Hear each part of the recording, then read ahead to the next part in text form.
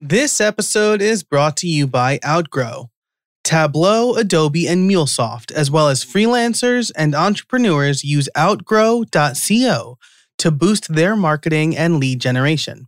With Outgrow, any marketer can build calculators, assessments, chatbots, and recommendation tools to double your conversions. Outgrow's ready-to-use templates, powerful integrations, analytics, and segmentation options are built for the modern marketer. Personalization is all the rage these days, and I love Outgrow's quiz builders. You can learn more about your site's visitors and send them the content that's most relevant to them. Go to outgrow.co/Joe. That's outgrow.co/JOE. Podcast listeners will get a special 30-day free trial with no card required. Try Outgrow today to grow your business. Thanks so much to Outgrow for sponsoring the show.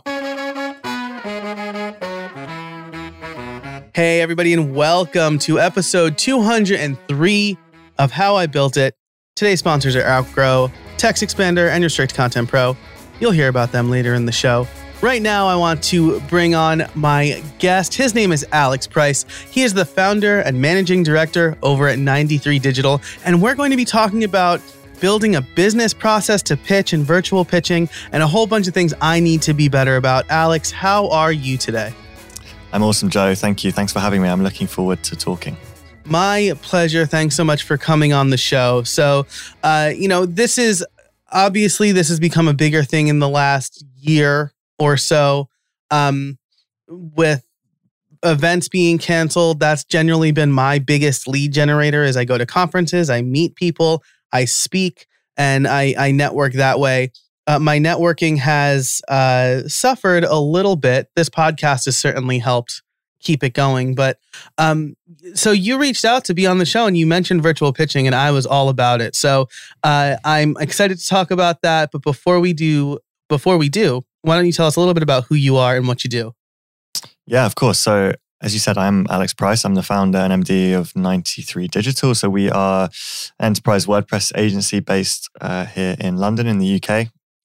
We specialize in delivering kind of UX-centric design development projects built on WordPress. So we tend to take projects through from start to finish, all the kind of discovery, definition, strategy type work into the UX design development, all the project management. So kind of end-to-end delivery of WordPress-based projects. And for a bit of a mix of clients, but we actually have a few kind of sectors and verticals that we specialize in working with. So the biggest one for us is probably the B2B technology space. So a lot of B2B tech, software, SaaS type companies is one of the kind of main verticals that we work with. And actually, I think when we dive into kind of building new business processes a bit more, I'm really big on that like vertical industry specialization as being a really key thing, I think, for agencies and freelancers to get right. It's all really good to be great at WordPress in itself. And then there's kind of that extra magic layer that I think sometimes you need on top, which is,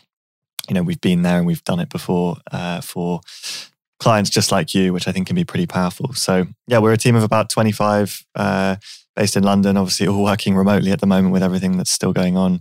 Our office is closed, but split across the usual roles of UX design, project managers, developers, digital strategy, some SEO, that kind of thing. And yeah, the agency's been going for 6-7 years. So grew out of myself freelancing initially. I was kind of a really average developer and average designer and pretty much average at everything.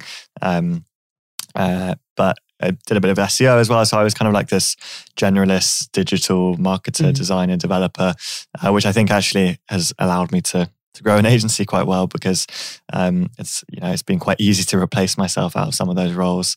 Hiring the first developer wasn't hard because they were probably going to be better than me, so it wasn't particularly challenging. So yeah, that's kind of the story in a nutshell. But hopefully that gives some context to listeners. Yeah, for sure. And I mean, that's so important, right? Because I think, I'm like this. I imagine a lot of people in the WordPress space are like this, is we have the, we have the development skill, but we're not particularly good at running a business, right? We're good at the development part. I for a long time took the Field of Dreams approach, if you're familiar with that movie, right? Like if you build it, they will come. That's not really the case. So it takes, good business chops. So I know that you're a WordPress agency. As we record this, there is some timely news that I'd like to talk about in the members only show, which is Automattic getting into the web design game. Everybody in the WordPress space has an opinion about that, I'm sure. So if you are not signed up for the Build Something Club over at buildsomething.club, go ahead and do that, and you can catch Alex and my conversation about that. But I love what you said about being in different sectors and verticals. I know a lot of my web design business, when I was doing that, primarily came through word of mouth. I read a book recently called Get Rich in the Deep End by Brent Weaver, which talks about how just terrible word of mouth only business is, because once people stop talking about you and you don't have a pipeline, that's not scalable.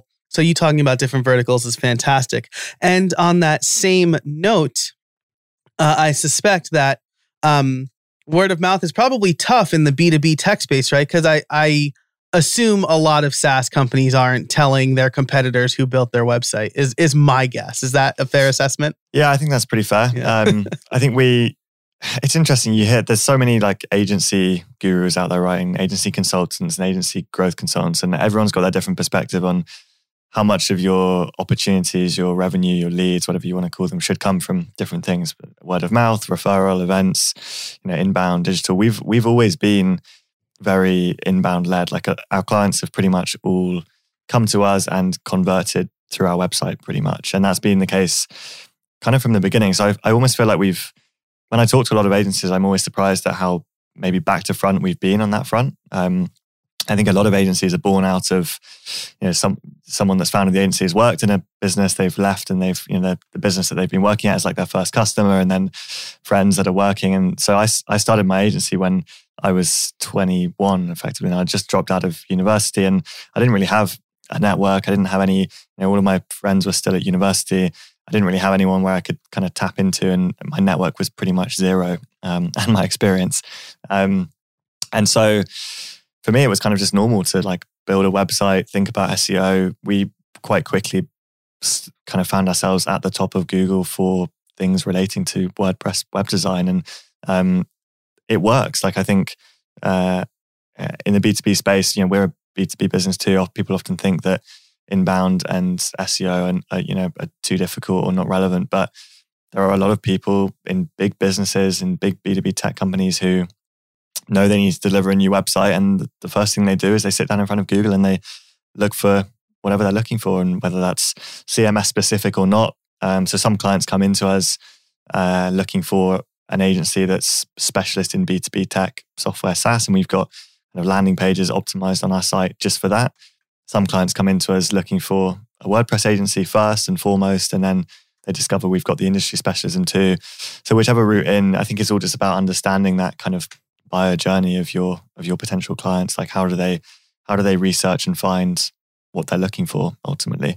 And so yeah, we've always been pretty inbound led. We now do some of our own events, and word of mouth has kind of gathered with time. And there's a few other things that we do and that we run, and we've got a podcast too focused on B2B tech marketing, and so all the usual things you would expect. But we've never gone out knocking on doors or asking for referrals or doing any kind of outbound cold email type stuff. Everything's kind of come to us over the years.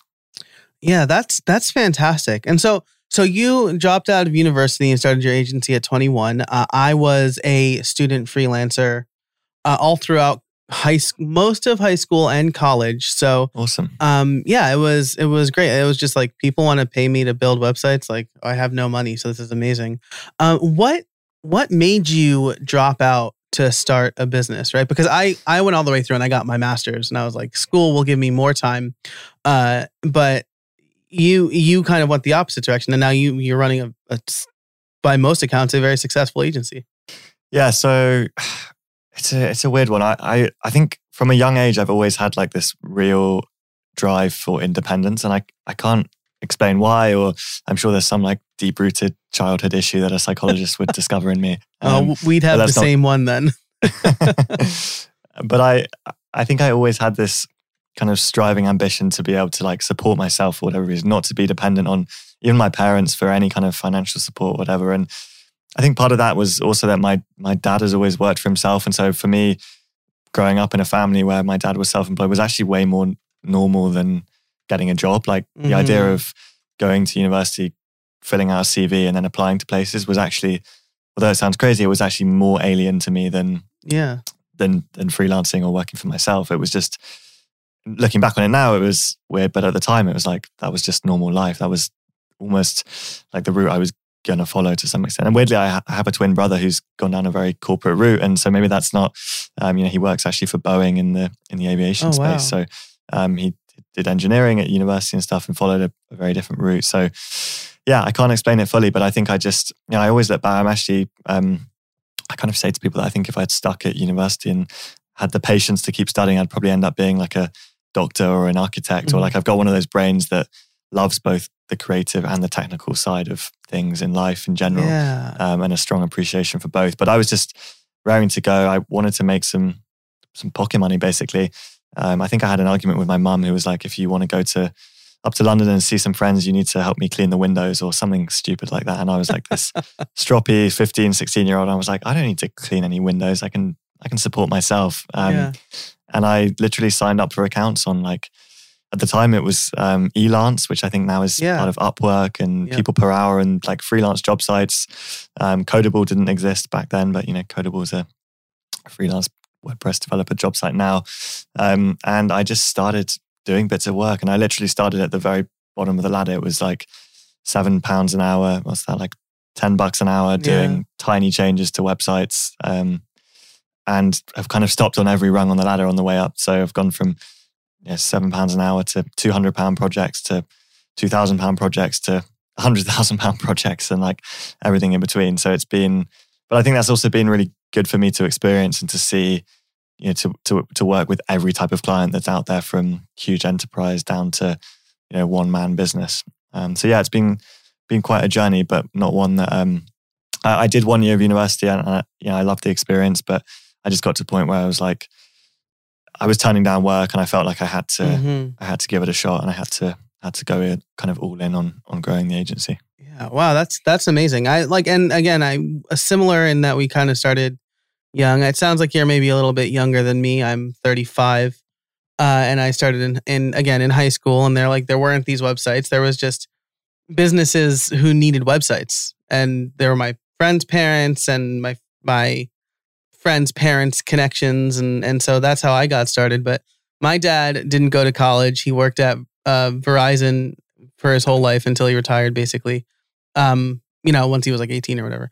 And he like discouraged me from starting a business because he took the pension /401k job security route. And, that said, when I did strike out on my own, even like with a wife and kid, full time, he was supportive and like gave me my first seed money and whatever. But that's awesome. I always think if I tried to do this at a later stage, so I turned 28 on the weekend. So happy birthday! I'm at a stage. Thank you very much. I'm at a stage where I have a girlfriend, but that's pretty much it. And like in terms of dependencies, kids, I been fortunate to be able to buy a flat and have a small mortgage and stuff. But I'm relatively kind of independent. I always think to myself, like if I got to 35, 40 years old, having spent my whole career working in big corporate and then tried to take that jump, I think that would be really tough. Like I don't even know whether I would have that in me. I think being able to basically start in my bedroom at 16, 17 years old and just go very slowly, have no expenses, be living at home, be living at university. That was a very easy, gentle way of easing into what can be quite a weird way of life, right? And I think as well as anyone that it can be tough. So yeah, I have a lot of respect for anyone that goes down that route. I think to some extent, weirdly, even more so when they move away from the safety of something that they've got, as you say, the 401k and the job security that comes with a more corporate life. This episode is brought to you by Restrict Content Pro. If you need a fast, easy way to set up a membership site for yourself or your clients, look no further than the Restrict Content Pro WordPress plugin. Easily create premium content for members using your favorite payment gateway, manage members, send member-only emails, and more. You can create any number of subscription packages, including free trials and even free tiers. But that's not all. Their extensive add-ons library allows you to do even more, like drip out content, connect with any number of CRMs and newsletter tools, including my favorite, ConvertKit, and you can integrate with other WordPress plugins like bbPress. When the Build Something Club comes out later this month, you can bet it's going to be using Restrict Content Pro. I'm a big fan of the team, I'm a big fan of the tool, and I know they do fantastic work over there. If you want to learn more about Restrict Content Pro and start making money with your own membership site today, head on over to howibuilt.it/RCP. That's howibuilt.it/RCP to learn more and get a special offer for listeners only. Thanks so much to Restrict Content Pro for supporting the show. I promise we'll get into virtual pitching soon, but I think this is important because we kind of we have similar paths in that we're both self-employed, but we had very different approaches. And I was definitely self-employed right after grad school, basically until I was about 26, and I realized I needed health insurance, which is much harder for self-employed folks to have here in the United States. Okay. And then after I got married, I just was generally unhappy in my secure job. Agency life can be demanding, depending on the kind of work you're doing. And my first kid, my daughter, was born, and my wife was super supportive. And also my wife is employed as a nurse. So she had health insurance. So, I mean, there's a lot of things to think about depending on where you live. But having that support system was incredible for me, both my parents and my wife, of course. So, anyway. All right. So that was the fun, sappy segment. Let's talk about pitching, because you also said something else in there, which was most of your leads come from your website, and that people Google and they come to optimize landing pages. So the first question I want to ask you is, you called yourself a WordPress agency. I have generally argued that most clients, at least most like freelance small business clients, don't even know what WordPress is or don't generally care about the platform. It's a little bit different on the enterprise side, right? Because maybe you have people doing research and understanding like what works into their bigger picture. But do you find a lot of your clients ask for WordPress? Yes, I think our positioning and our tagline is literally the London WordPress Agency, means that we get very few things which aren't already decided on WordPress. So even if it is a big enterprise client, some of them might be considering a few different things. Like it's every now and then we'll get an RFP or a brief that comes in that's, we're considering open source CMSs generally, whether that's Drupal or WordPress, or they might be looking at a Kentico or some kind of .NET or other type platform. So some of them are quite open, but serious about at least considering WordPress. Other than that, I'd say probably, I don't track it, but over 90% of what comes our way has already decided on WordPress. And I think that's just, that's our positioning. It would be almost strange if someone got in touch and didn't realize that we were so focused on WordPress. So that kind of helps. I guess you could argue that, like, what are we missing out on higher up the funnel? Like, other opportunities we're missing who need persuading that WordPress is the best CMS for them. And my response to that is like, right now we're busy enough and growing fast enough with people that already know they want to use WordPress and don't need persuading of the benefits. Why do I want to work 2-3 times as hard to win an opportunity, trying to persuade them that WordPress is better than Drupal and all the usual debates that can be had when plenty of stuff comes our way that is already decided, right? So I think the pool of businesses that know they want to use WordPress is large enough for there to be a lot of opportunities out there. Even more so if you begin to specialize in delivering WordPress for a certain type of business. Like I genuinely think that I don't really believe that like generalist WordPress agency is really a thing. Like I think when you dig into it, there's always more to it. And WordPress agency might be the tagline or the H1 on the homepage, but quite quickly, if you look under the hood of any agency, you've got some agencies which are super technical, right? Like they're recognized more for their development and engineering skill. They might not even have a design team. Right. They're working with product people and CTOs, and it's all about development. You've got some agencies which are all about the creative and they're more brand led, and you could argue that their engineering development skills are not as strong. You've got some agencies, which I think we are, which is more kind of marketing focused, at least in terms of outlook. Like I view what we do as delivering marketing results ultimately, and WordPress is just a way of getting there. Like every single person that gets in touch with us is a marketer, VP marketing, CMO, digital marketing manager.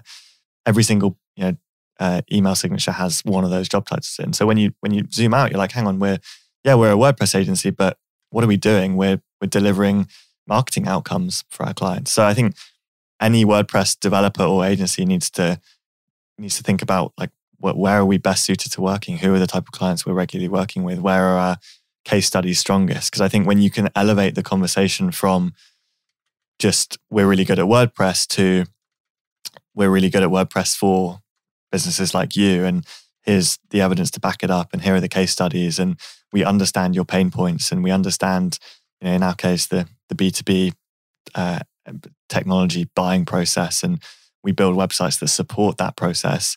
You move up from discussions about widgets and features and functionality, which are important, but you have a business-led conversation that talks about increasing conversions and increasing lead generation and improving organic search visibility, and the things that marketers report on back to their line managers and back to their CEO even.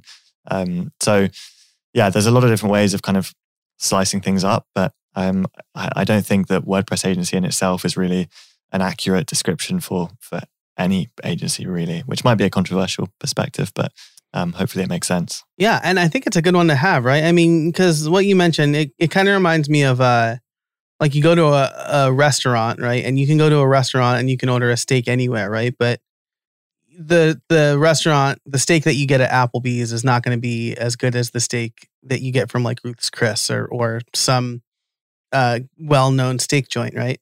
And further, they're not going to tell you the ingredients for how they made their steak. They're going to be like, it tastes wonderful. It's going to make you full. It's going to pair really nicely with your favorite wine. Those are the things that people care about. They don't care like, oh yeah, we're going to use like React.js to build this block specifically. Like no one really, that's developers care about that. But exactly, clients, yeah. And they're two hugely different discussions, different processes. And I think that's the thing. Like some WordPress agencies, they are talking about React to their client. But like, when I think about agencies like Human Made, for example, who you may have come across, who are, they're engineering focused. Like they solve some really big technical challenges at scale for big publishers. They might be working with marketers some of the time, but I imagine they're working with product owners and CTOs and people that care about quality of the React code and stuff. And I'm not saying our clients don't, but as you point out, they rarely even know what it means, let alone understand why it's important or the difference between these things. Yeah, exactly. I mean, and I've said the same thing to plugin developers. I look at a plugins website and they're trying to sell plugins and they're like, built 100% with React or whatever. And I'm like, are you trying to sell this to other developers? Because if you're trying to sell it to like regular WordPress users, they don't know what that means. Tell them the problem it solves. 100%. And so we're talking about, right, like who you're talking to. You mentioned positioning specifically. I think a lot of WordPress freelancers, small businesses are afraid to niche down because they think they're going to exclude people.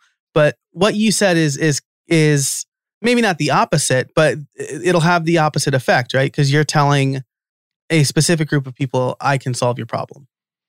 100%. And I completely agree. And it took me a while to get comfortable with this because it feels like completely the wrong thing to do. When you're an entrepreneur working for yourself, trying to grow a business, you want the pool of people that you work with naturally to be as wide as possible, right? Mm-hmm. And so narrowing that down so it's super focused feels completely alien. Like it feels like a crazy thing to do. But when you then realize that your conversion rates and the way in which what you do lands with the people you're talking to so much more effectively, and the cost of the projects, the budgets that you can work with goes up so dramatically with that as well, that having a small percentage of a market, which is still thousands of businesses. Like I would challenge any agency, freelancer, whatever, to pick an industry, pick a location and narrow that down, and then narrow it down a bit further, and then narrow it down based on, size of company, based on headcount, or, there's all these tools out there where you can shortlist companies, right? no matter how deep you go, like you're going to end up with a company list in the hundreds minimum. And I'd feel a lot more comfortable creating all of my blog content, my website, my messaging, my outreach, suddenly once you've done that, like everything falls into place behind it. You know exactly which events to show up to, you know exactly which podcasts to listen to, which webinars to watch or attend. Your messaging and your outreach just feels so much more on point when you get in touch with these people. I can't even explain how much stuff just falls into place when you take that approach, versus sitting down in front of the computer and going, okay, so we worked with a charity before, we've worked with a lawyer and an accountant.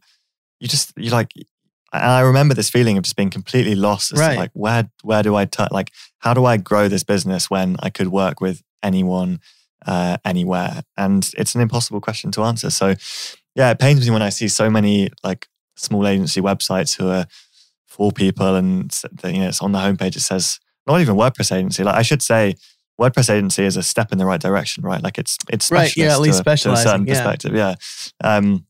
It's even worse when it's like full service agency and then they list like every service under the sun. And then you go on their team page and it's like 4 of them and there's a profile photo of their dog as well to try and make it 5. And you're like, you can't be a full service agency with that many people. Like it's just impossible. And to back this up, when I try and explain this to other agencies or people that I'm talking to, I can tell you now, like pick any big agency and I'll be able to dig into their history and go back to when they first started and they were 10 people, they were 20 people. And I guarantee you, nearly always, that unless they were born out of some huge company and had huge amounts of investment to begin with, that their roots will be super, super niche, or niche, as you guys say in the US. There's one agency here in the UK that sold for like 50 million a couple of years ago, full service digital agency, BMW, every big brand you can imagine under on their client roster. And when they started, all they did was content marketing for sports clubs. Like they ran Manchester United's magazine. Like, how do you go from running a sports magazine to full service global agency worth 50 million? You do it by building great relationships, by doing great work, by cleverly kind of extending your service offering and pivoting. But you do that over years, gradually through acquisition. So they did acquire some other agencies. So nobody wakes up full service agency on day one with a team of 3 people and can deliver everything. And marketers or whoever your persona is can see through that. Like they'll go on your website and they'll say, God, you do everything and you're 3 of you, like we need specialists. And that's the marketing world, at least for us now, is working with specialists is more important than ever. Yeah, that's exactly right. I mean, and it's both sides of the coin too, because if you are offering WordPress and Joomla and React and PHP and everything, that's more work for you because now you have to learn and relearn all these technologies. You work with different clients, which means you have to learn and relearn different businesses. If you make lawyer websites, you understand what lawyer websites need. But on the other side of the coin, if I want, again, with the restaurant stuff, like I just ate lunch. I don't know why I'm talking about food. But if I want sushi, I'm not going to a burger joint that says they serve sushi. I am going to be highly suspect of a burger joint that also serves sushi. So, 100%. Yeah. And actually this, when you talk about those efficiencies, this is the biggest saving and efficiency is in the new business space. It is in kind of what we're talking about and around in terms of the new business process, because that is the area in which I think every agency struggles to scale efficiently the most. And we have tons of proposals to respond to at the moment, and we, the start of the new year brings in lots of briefs and opportunities, which is exciting. And if I was trying to do proposals for a publisher and then a charity and then a tech company and then a lawyer, and like that is so much work to try and make that proposal personalized, relevant to their industry, demonstrating experience. Whereas if you've just got your few sectors that you work with, and we do have a few others beyond B2B tech, although that's the one we actively focus on, we can deliver kind of almost like 100 slide presentation decks, which feel super relevant to the client in kind of like 4 to 8 hours of work, with the deck being maybe like anywhere from 60 to 80% ready to go, because we know that those clients are going to come to us with very similar lists of requirements, pain points, challenges, and objectives. Yeah. So the testimonials from similar businesses, things like everything, that. case studies, like you can just go on and on. It's ready to go. So that's that's where it's changed the game, I think, the most for us is the new business process side of things and being able to scale that. This episode is brought to you by TextExpander. It's a new year and you can start off on the right foot by reclaiming your time. With TextExpander, you can save time by converting any text you type into keyboard shortcuts called snippets. Say goodbye to repetitive text entry, spelling and message errors, and trying to remember the right thing to say. With TextExpander, you can say the right thing in just a few keystrokes. Better than copy and paste, better than scripts and templates, TextExpander snippets allow you to maximize your time by getting rid of the repetitive things you type while still customizing and personalizing your messages. TextExpander can be used in any platform, any app, anywhere you type. Take back your time and increase your productivity in the new year.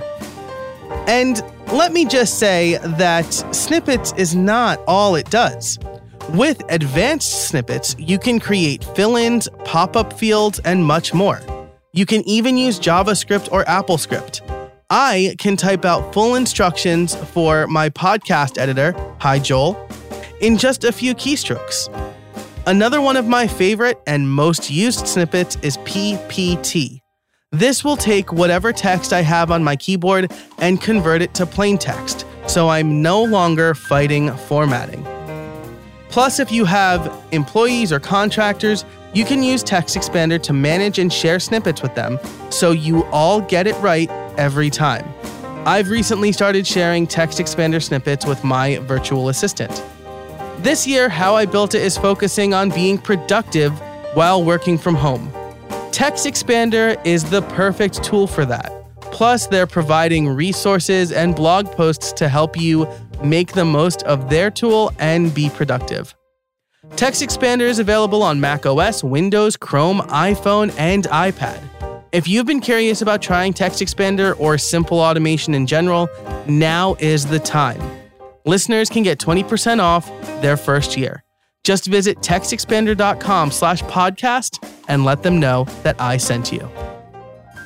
All of this talk might have seemed irrelevant to virtual pitching, but it's all so integral to it because you are building your pitch by niching down, right? So you should niche to build your pitch. There we go. There's the tagline for this episode. So let's get into the title question here. How did you build your virtual pitching process, right? Because again, like I said at the top of the show, networking in-person events is a little bit easier for me. You said most of your leads come through your website.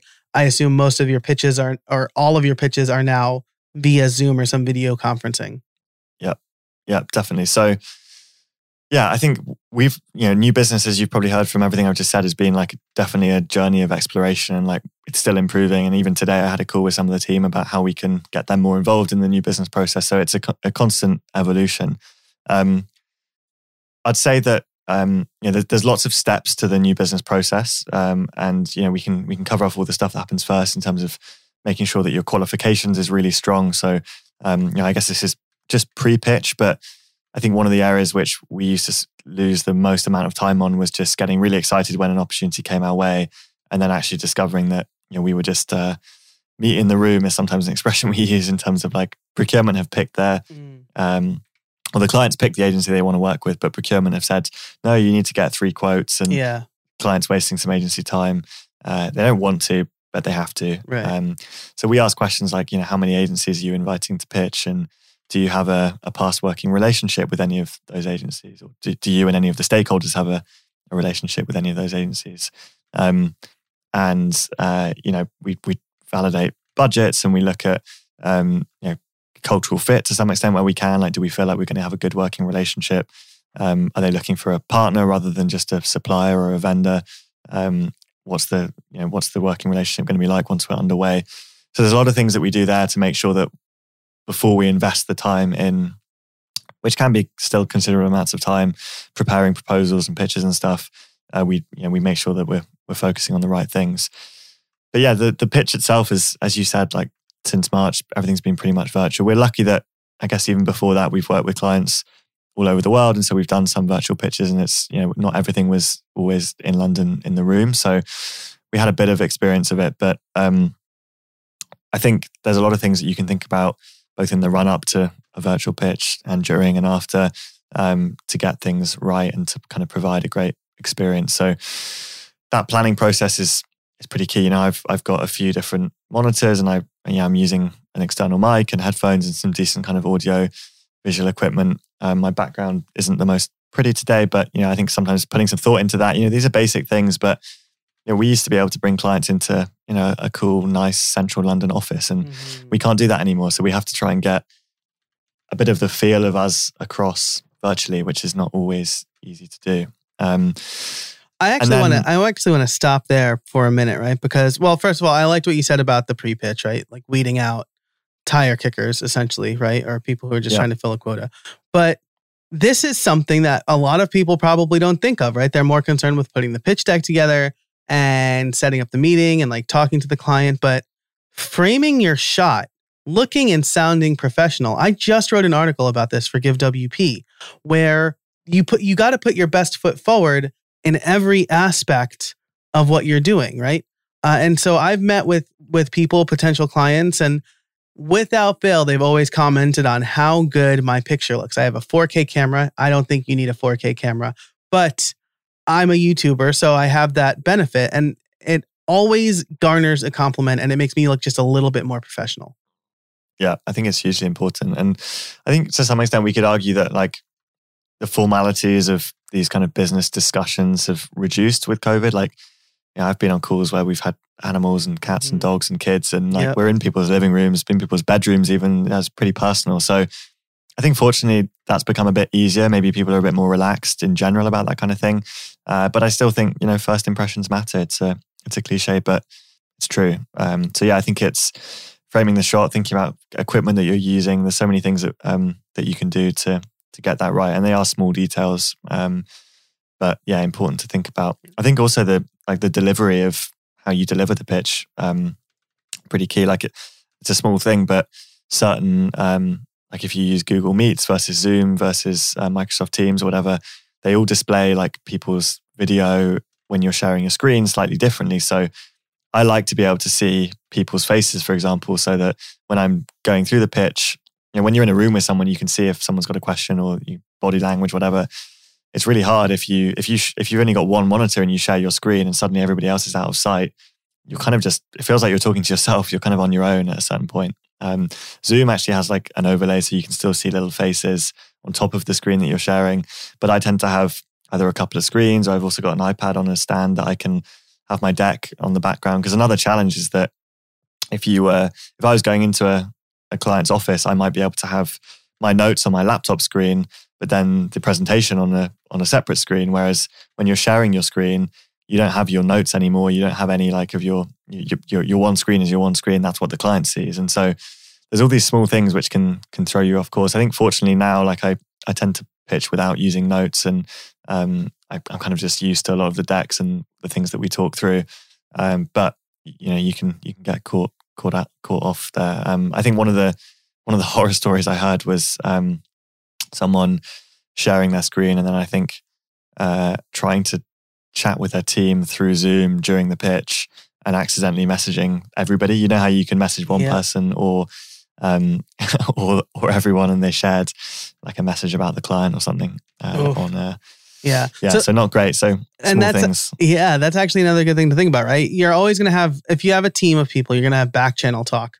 Don't make the back channel talk in whatever you're meeting on, right? So if you're meeting on Zoom, back channel with Slack, WhatsApp or phone or something separate. Like ideally keep it off your screen, even because even Slack can pop up with notifications. Yeah, right. But that's another good tip. Like make sure you share. Ideally, just your. I use Google Slides for all of our pitch decks, so share just the browser window, not the whole desktop. Because then if something does slide in, if your mum phone gives you a phone call to say hi in the middle of the pitch, then it doesn't say mum with a heart sign in the top right of the screen. Yeah. All those kind of embarrassing things that can happen. So pretty important to think about. If you're a Mac user, there's a great app. I think it's called Plim, Plimm. I'll link to it in the show notes over at howibuilt.it/203. But it's just, you you turn it on and it kills your notifications. It changes your background. It hides your icons, and it hides most of the apps, right? Except for the ones you're actively using. So stuff like that. This is interesting because I didn't think this is where this conversation was going to go. Maybe in the member show we could talk gear real quick too. But this is all really important stuff, right? Because I'm going to ask you about tips for listeners too. I'll give you an opportunity to kind of wrap up your virtual pitch ideas. But so far we've talked about, like your messaging and positioning needs to be important to generate leads. And then when you deliver the pitch, put your best foot forward, look as best as you can and be as professional as you can while not being in the room. And those small details always come through, whether the client like realizes it or not. Those small details will leave a better impression in their mind. Definitely. Yeah, 100%. And I think, some of our pitches we have some of my team joining to talk through certain parts of the deck. And so again, another small thing, which is client experience, is like, are you going to switch over midway through and say like, okay, so-and-so is going to take over the presentation now and they're going to share their screen, or are they going to say next slide, please? Like which is less jarring for someone to keep saying next slide and someone's moving all these small things are, they do matter. And I think if you can show that you've thought these things through and that you've got some polish there, then it can go a long way. I'm a big fan of recording pitches too. I think one of the big benefits of virtual pitching is that you can record the pitch in a way that in a lot of cases you weren't able to do before. I think that's interesting because sometimes stakeholders that are on the pitch are not actually the final decision makers a lot of the time, or at least they need to take things back to the rest of the business and say, this is the agency we want to work with and this is why. And that can be hard. And so recording a pitch is almost like the ultimate piece of like internal sales enablement collateral, because you can send them through a link and they can go send their CMO an email or their CEO or whoever it is and go, we want to work with this agency. Here's a recording of their pitch if you want to check it out. Job done in a way that you couldn't do a lot of the time before. Yeah, that's fantastic. And like with Zoom or like I do a lot of stuff on Ecamm Live, like you can queue up a video, right? So you can switch from you talking to the client. Yeah. All right, we're going to switch to our pitch now. We'll take questions after the pitch and then just switch to the video, right? And then kind of talk internally with your team. And once it's over, reconvene. That's so great. I love that. Yeah. Awesome. So we are coming up on time here. Man, we went deep on a lot of things. I really like it. So let's say we've convinced the listeners, okay, I need to be better about virtual pitching. I need to be better about not just relying on word of mouth. What are a couple of tips for listeners that you would recommend? I would say invest in process. So I have a strong view that agencies are like naturally, intrinsically unscalable businesses. Like to scale an agency is going against like a lot of the forces of nature. They're people intensive, and the more people you throw into any mix, the more crossed wires, confusion, room for error there is. Like this is not, if you're scaling a SaaS business, you can have 10 developers serving 1,000 customers and 12 developers serving, 100,000 customers. Like there's these efficiencies that unlock.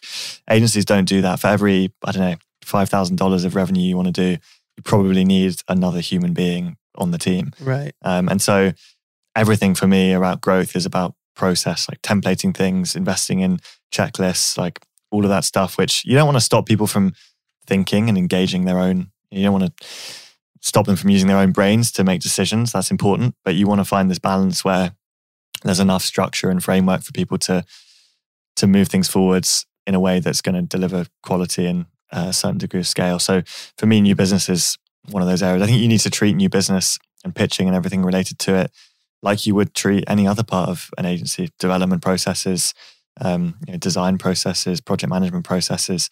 New business shouldn't really be any different. So I think, investing in the process side of things is probably my big takeaway on the pitching side of things. I like that. That's really important, right? Because you need to document. It'll make onboarding new employees easier too. So, exactly. Yeah. Good point. Yeah. So I think that's really important, and I think that's as explicit as you need to get, right? Everybody's going to have a different process. I will link to Shannon Schaefer's episode from last year. She talks a bit about her process specifically. But it's going to be different for everybody. And I'm learning that. I just brought on a virtual assistant. Awesome. And so I'm trying to create better processes with her. I have a podcast team that I've created a process with that makes this whole thing very efficient for me. So I think that's really great. As we wrap up here, I do need to ask you my favorite question, which is, do you have any trade secrets for us? It's a good question. I was going to say that, and I feel like we've kind of covered this to some extent, but I'll double down on it, which is just that I think specialization beats everything when you're an agency. I just think proposition and service offering and specialization is just key to absolutely everything. And I think it always makes me a little bit sour when I see so many agencies that have great people, great talent, great skills, but they just can't talk about it. They haven't wrapped it up in the right way. Website is poor, marketing messages are poor, and I think it's the key to agency growth is really, really nailing that down. And obviously, you need to have strong delivery and all the other things that matter underneath it. But that first impression of this is what this agency does, and they're really good at it, is what it all comes down to for me. Yeah, I think that's great, and I'll add my own little trade secret here, which is if you are working with B2B tech or anybody who has like considerable competitors, if you land one of those people, their competitors will want the same thing, and they'll probably seek you out to do that as well. So definitely. Yeah. So awesome. Alex, this has been fantastic. Again, we are going to talk about two fun things in the members only show. That's Automattic getting into web design and maybe a little bit of some of the hardware that you're using to manage these things. But before we do that and sign off, where can people find you? So I'm on LinkedIn, Alex Price. If you type my name in, I'm sure it will come up with a link to 93 Digital. Twitter, I'm at Alex Price, which you can link to because it's a weird username, but I think ALXPRCE, missing a few letters. Or feel free to drop me an email if you like. It's just alex@93digital.co.uk. I always like connecting with other developers and freelancers and agencies and stuff. So always good to talk with others that are in your community. Awesome. I will link to all of that and more in the show notes, again, over at howibuilt.it/203. Alex, thanks so much for joining me today. I really appreciate it. Thanks for having me. And thanks so much to our sponsors, Outgrow, Restrict Content Pro, and Text Expander. Thank you for listening. And until next time, get out there and build something.